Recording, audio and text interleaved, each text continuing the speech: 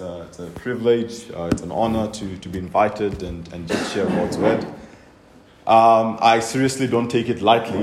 As I said, it can be nerve-breaking to share God's word because it's His truth that we want to always, one thing that I always remind myself that it's not about me trying to show that I have knowledge, I know many things. It's not about that. It's about what God wants to do with His word, with His people. It must be real. It must be authentic. And it's not about information sharing, but it's about life-giving. So today I want to share on, I'll give a title to my message, Praise and Worship, actually. But it's more on the idea of lordship, on the lordship of Jesus. I want to begin with Exodus chapter 20, right where we have the Ten Commandments. So in Exodus 20, where we have the Ten Commandments, I'll just read the first two. So reading from verse 1, it says, and God spoke all these words, saying, I am the Lord your God who brought you out of the land of Egypt, out of the house of bondage. You shall have no other gods before me. You shall not make for yourself a carved image, any likeness of anything that is in heaven above, or in this earth beneath, or that is in the water under the earth. You shall not bow down to them, nor serve them.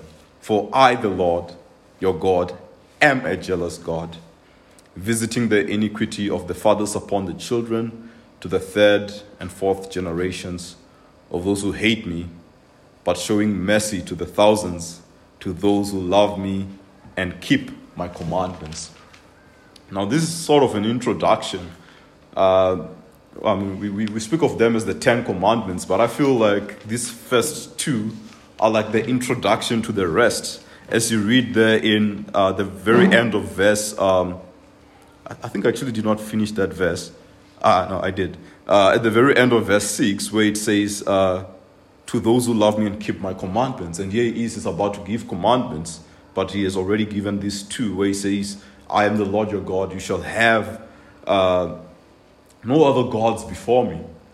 You shall have no other gods before me. And then he continues to say, you shall not make for yourself any images, any God before you to worship.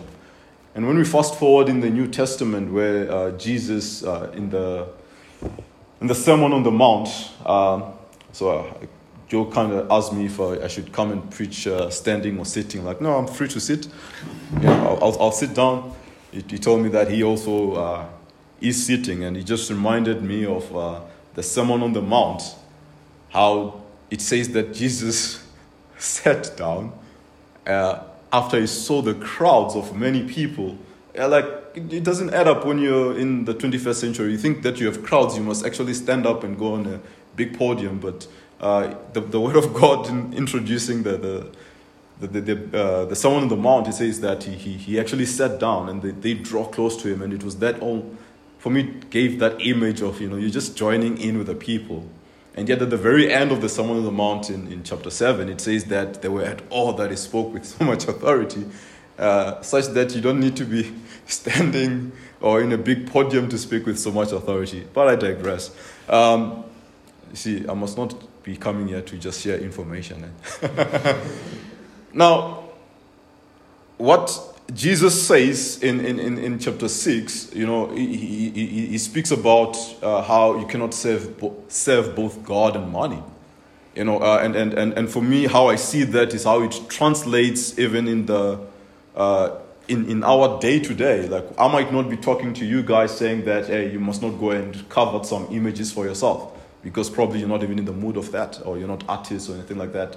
There might be some artists, but maybe you don't want to be carving out images. I know there are other parts of the world that they are carving out those images and still worshipping things made by human hands. But Jesus shows us that this thing goes beyond just things made by human hands. It is possible to serve other gods other than the living God. And Jesus gave us this example of money, that you could also serve money as your God. I think one of the examples that we see that Jesus gives us as well, when he says, you cannot save yourself. Those who seek to save their lives will lose it. But those who lose their lives, and you surrender your life to him, they will keep their life. And for me, what that tells me is that this thing of wanting to save myself, this thing of wanting to preserve myself, this thing of me, my security, me, there's this idol also called me. Probably one of the strangest gods that we worship, myself. And God starts there in the Ten Commandments saying, you shall have no other gods. In other versions it says, worship no God but me. You see, when we speak about, because I'm trying to bridge two subjects at one, I have no idea I'm going to make it, but I'm trusting the Lord, we've prayed. But when we're trying to bridge the subject of worship and lordship, I kind of see them very much related and aligned. Wherein, when you call someone your God, that is actually an act of worship. When God says you shall have no other gods before me, he's also actually saying that you need to call me your God. You need to consider me. You need to consider me your God. Because it is possible for you to believe that there is God, but not consider him your God. Is he your God? We speak of atheism, where they believe that, there is no God. But I think one thing which creeps into the church of Bible-believing Christians, those who have been baptized in water, is the concept called deism, wherein you believe in God, but you don't quite believe that he's in control. You don't quite believe that he, if it's about to rain and you want a sunny day, you can pray for the weather. Like, it's raining, let's just pack our bags and go home.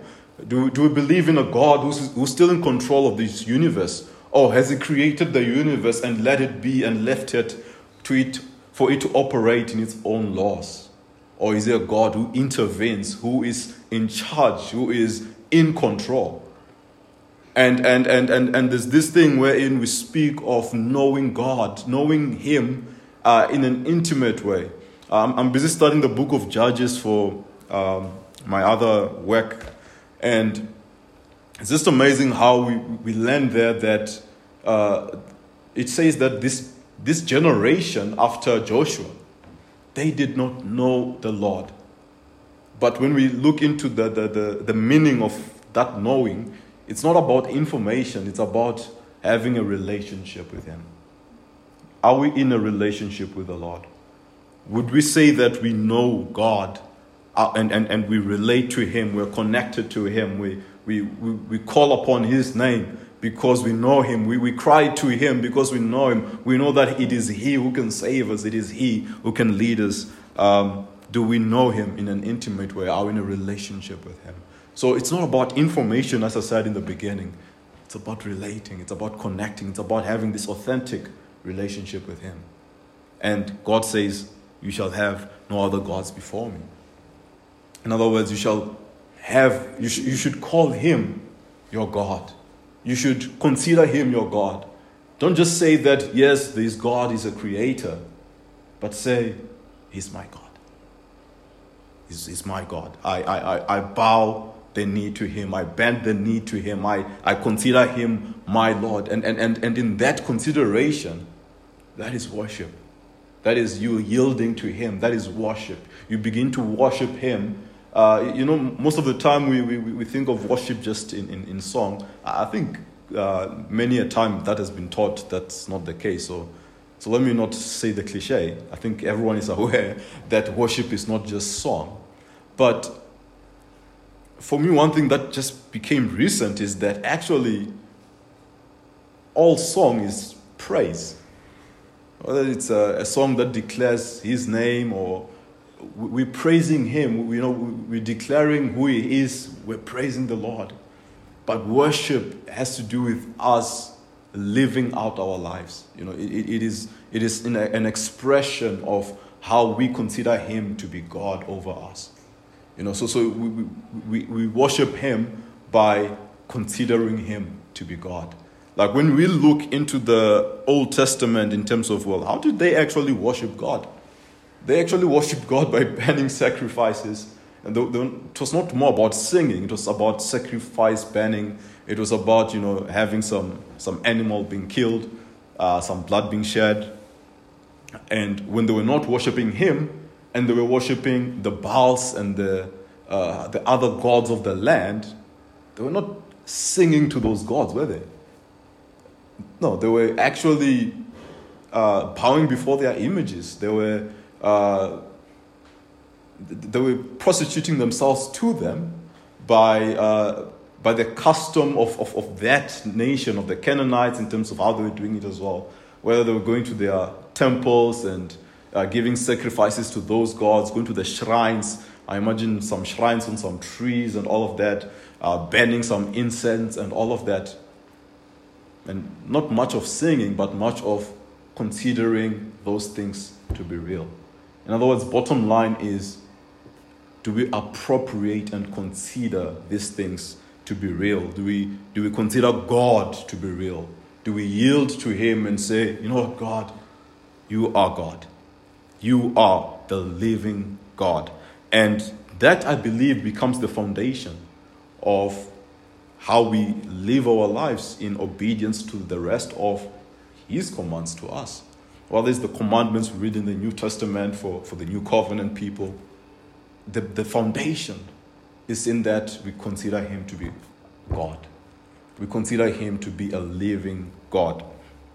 And we read that in Matthew, again, in the Sermon on the Mount, in Matthew 7, where Jesus says, not everyone who calls me Lord, Lord. There's this thing that he says that he repeats the same thing in John, saying that, why do you call me Lord, but do not do what I say? There's a relationship with calling God Lord and doing what he says, obeying him. Why? Because you said you're calling him Lord. And this word Lord, it has to do with ownership. You're considering him to own you. When you speak about landlords who own the property, and maybe you want to pay rent to them, they own the property. And Jesus is Lord. And when we call him Lord, not just Savior, but Lord, then it means that we're saying that, Lord, do with me what you wish. You want my time? Have it. You want my resources? Have it. You want my talent? Have it. What do you want me to do with my talents? Oh, you want me to multiply it? Okay, so be it. I'll do what you want, Lord. That is when we begin to call him Lord. It becomes about him. It's him. It's his kingdom. It's his agenda. I like in Psalms 24, it asks the question, who shall ascend unto the hill of the Lord? It's not us calling him down to the valley and say, come to our problems, come to our agendas. No, we are ascending to his hill. We are ascending to his purposes, to his kingdom. The whole message that Jesus came preaching was the kingdom of God. It's about the kingdom of God. It's about the king's agenda. And we are coming in as his subjects. And we praise him as king. And we look to him as king who rules over, who reigns over. He is king. And do we bend the knee becomes the question. I often enjoy watching some of these military movies and series and all of that, especially the ones where they're not fighting with bombs and guns, but spears, because it's intimate. You get close to one another. Unlike now where you just fight the war in some room and you press a button. You must go there and be in the forefront of it. And I don't know the name, but when you just mentioned, just calling upon Jesus and you spoke about the militaristic, character. And I'm like, wow, that's it. My mind just went back to some battleground, whether it's Joshua and his people fighting over the land. And I just imagine the war cries they'll be making. And like, is that how we call upon the name Jesus? You know, many a time we say, let's cry out unto the Lord. We won't cry out when there's nothing to cry out about. The Israelites had, enemies attacking them left, right, and center. It was a cry out to the Lord. They cried out, Lord, save us, save us. They had no option but to cry out to him. You see, this thing of the Bible is such a beautiful book. When we read the Bible, it has different types of literature. And in these different types of literature, it shows that God wants to communicate according to that literature. He doesn't give you a certain communication by just, sometimes he gives you by a song. Sometimes he gives you by a psalm. Sometimes he gives you by a narrative. Sometimes it is a historical account. Sometimes it is a law book. The meaning is attached to the literature. I'm just teaching a bit of theology a bit, or literature writing a bit. But the meaning of text is attached to the form of the text, to the literature of the text, to how the text looks like. Like, if you take the same text and you present it in a different form, you've lost the meaning. If you take a poem and you present that poem in a different form, you've lost the meaning, because this emotion being communicated there, this body language being communicated there. And where I'm going with this is also into the same thing, that the meaning of our worship is also associated with our body language. I don't know if I'm speaking to someone here, but one preacher once said, guys, when we get to heaven, if you don't like noise, you're gonna hear noise. Just be humble a bit. I grew up in a humble environment myself. I mean, if you lift up your hands when you're in worship, people will be looking at you like, hey, why are you lifting up your hands? Let's put them down. But this Paul speaks to say, man lifting up holy hands there in Timothy. There's this thing where there's an association with your body language and the level of your voice with the meaning to where it comes from in your heart. Not sure if you believe that, but watch it with many scenarios. Get into a fight with someone. Maybe they beat up your wife or something, and attempt fighting them back very silently, and tell me if it means the truth. Hey, Joe, you can't do that. I don't think that is true.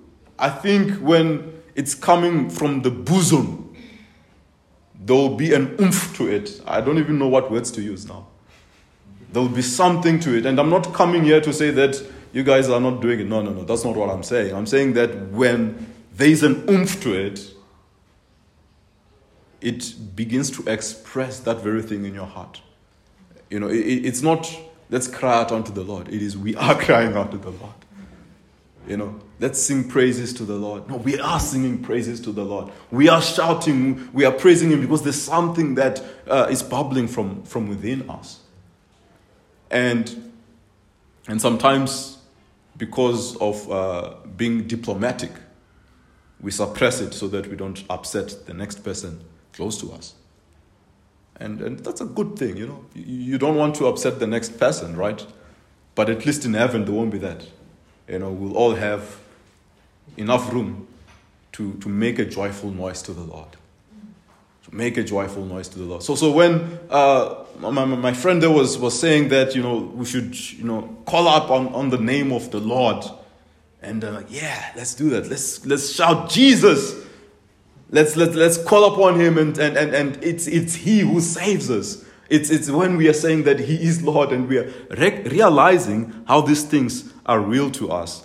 And I know I have a loud voice, but it's not about having a loud voice. It's about having a loud emotion, right? It's not about saying you're being heard from far there, but your heart is crying out to him. It's about that emotional connection to the Lord. So it's not about that, but I have a soft voice. Now, even with a soft voice, a person can see that that one is really shouting unto the Lord, even though it's not being heard. It's possible to praise him even in some silence, because there's a loudness from inside, if that makes sense. So, where are we? Yes, Lordship. So for me, it's about calling him Lord. He says, I am the Lord your God who brought you out of Egypt. I am the Lord your God. Do we just say that he's God? I love God. God is good. Oh, this is not my phone. God is good. I love my God and all of that, but do we call him Lord and say, he is my Lord? I bend the knee to him. I give him my time. I give him my resources. I'm not doing these things to tick boxes. Sometimes we go to church so we can have a tick to say, I'm a good Christian. Tick. Where we're paying. It's almost like we're just paying rent. People go to gym to pay rent sometimes. Have you heard that phrase, paying rent? Like, I don't really want to go to gym, but I have to pay rent. Like, who wants to be running in a treadmill? Like, where are you going? We run if someone is chasing me. You know what I mean? And speaking of which, we really need to have that thing where it's not about paying rent. It's not about saying, I'm a good Christian. I go to church. Check. I pray once a day or twice. Okay, I pray before I go to bed.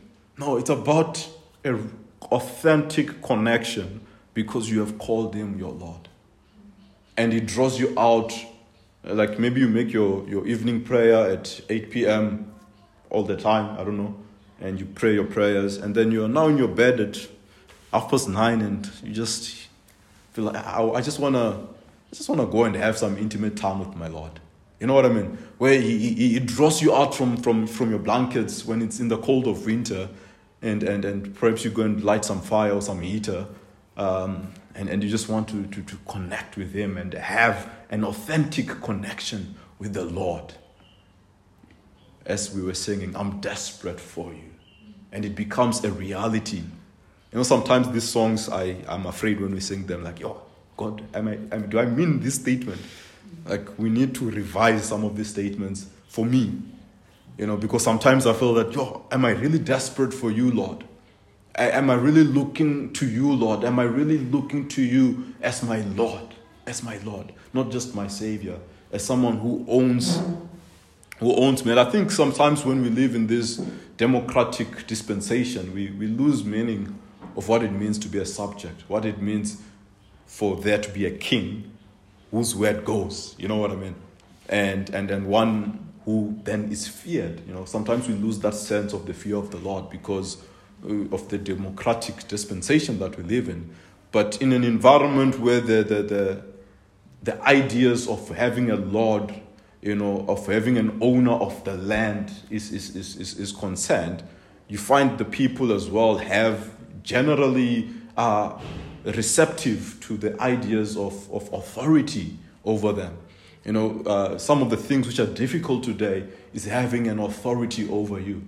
Joe did not tell me how long I'm preaching for. This is so dangerous, eh? And I don't even have a timer. He must just tell me to stop. So, an authority.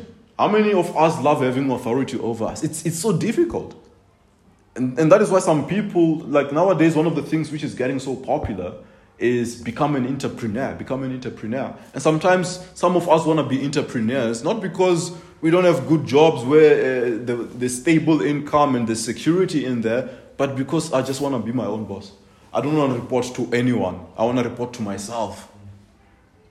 It's that culture we live in now where we're struggling with the identity of having a ruler over you. And that is one of the reasons why one pastor I once had back in the days, he theorized it's the reason why there's less men in the church. Struggling with the issue of authority, because when there's an elder or a pastor, the pastor has authority over you. Like, what? Yeah. So I wonder if there's truth into that statement that the pastor said, where you want to be your own boss, in control of your time.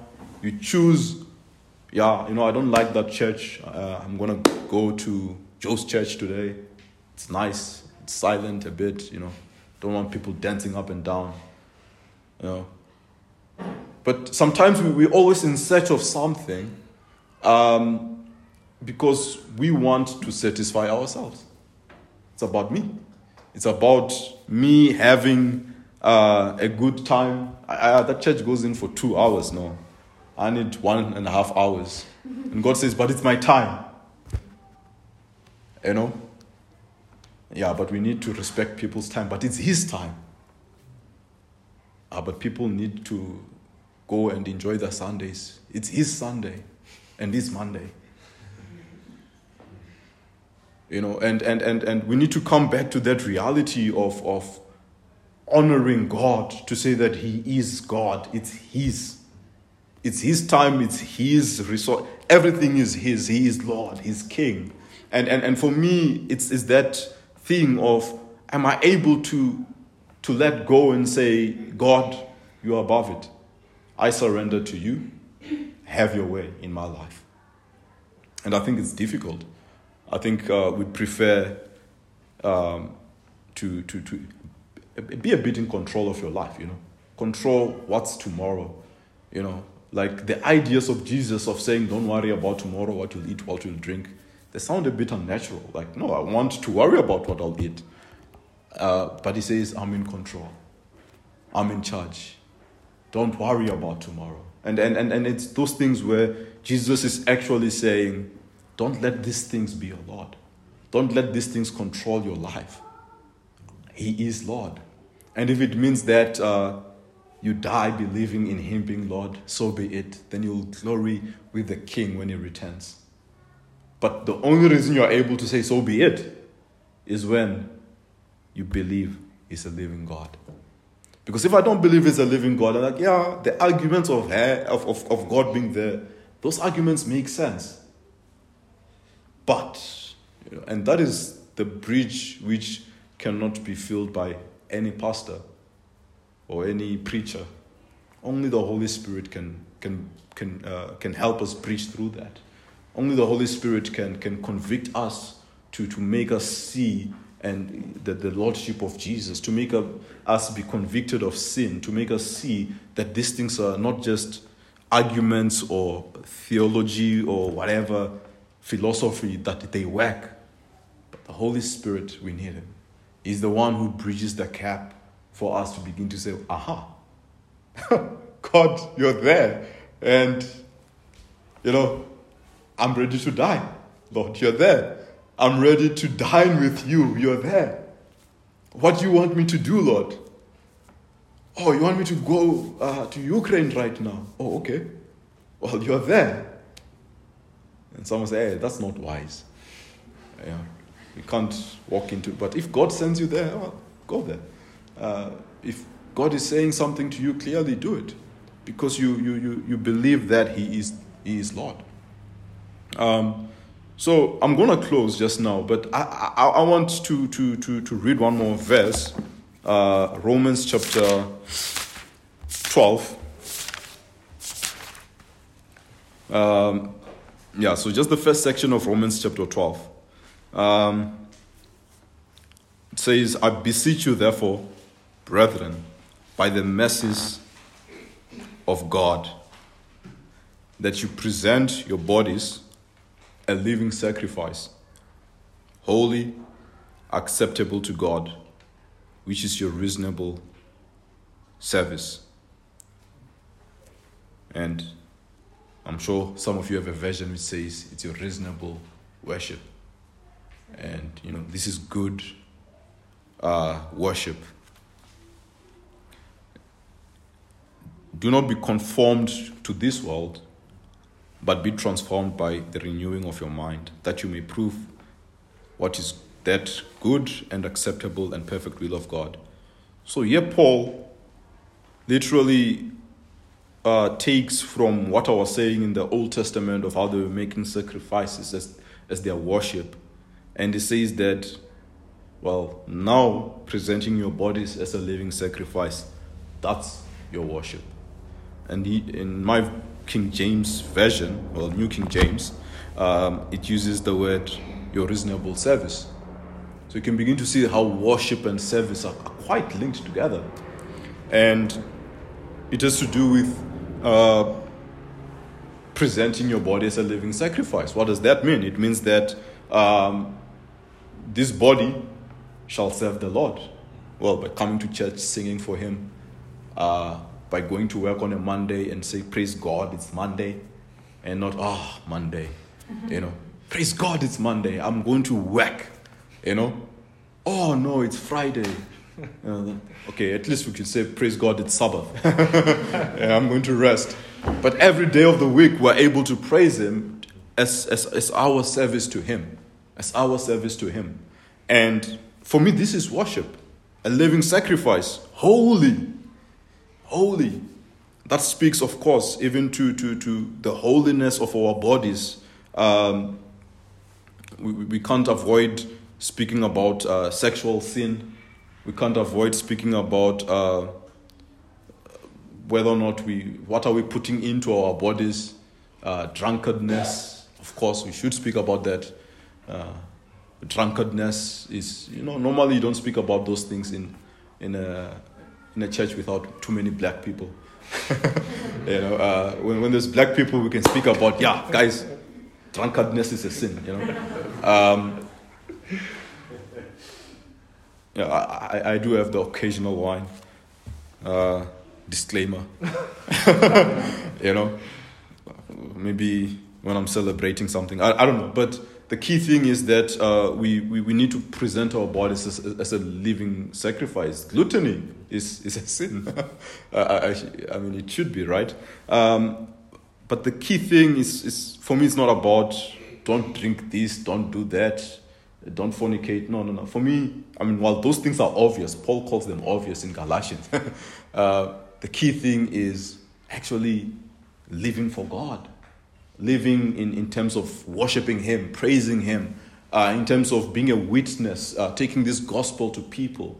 Those are the things that the church should be challenged with. And the obvious things that in Galatians says, the works of the flesh are obvious. Those ones should be obvious, and we should be moving on to the non-obvious of saying, wow, God, challenge me with your word to share it with someone. Give me the boldness to be praying at school, to be ensuring that God's word is reaching many nations and many people. That's what we need to move towards, and as we're presenting our bodies as a living sacrifice.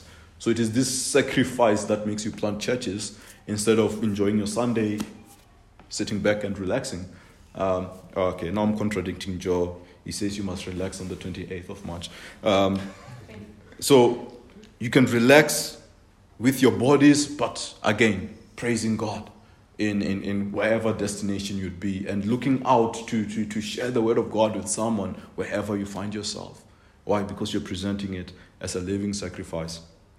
So the verse before, which is chapter 11, verse 36, because I think it's important to know the verse before, because in chapter 12, verse 1 says, I beseech you therefore. So this therefore tells you there's something before which was being mentioned.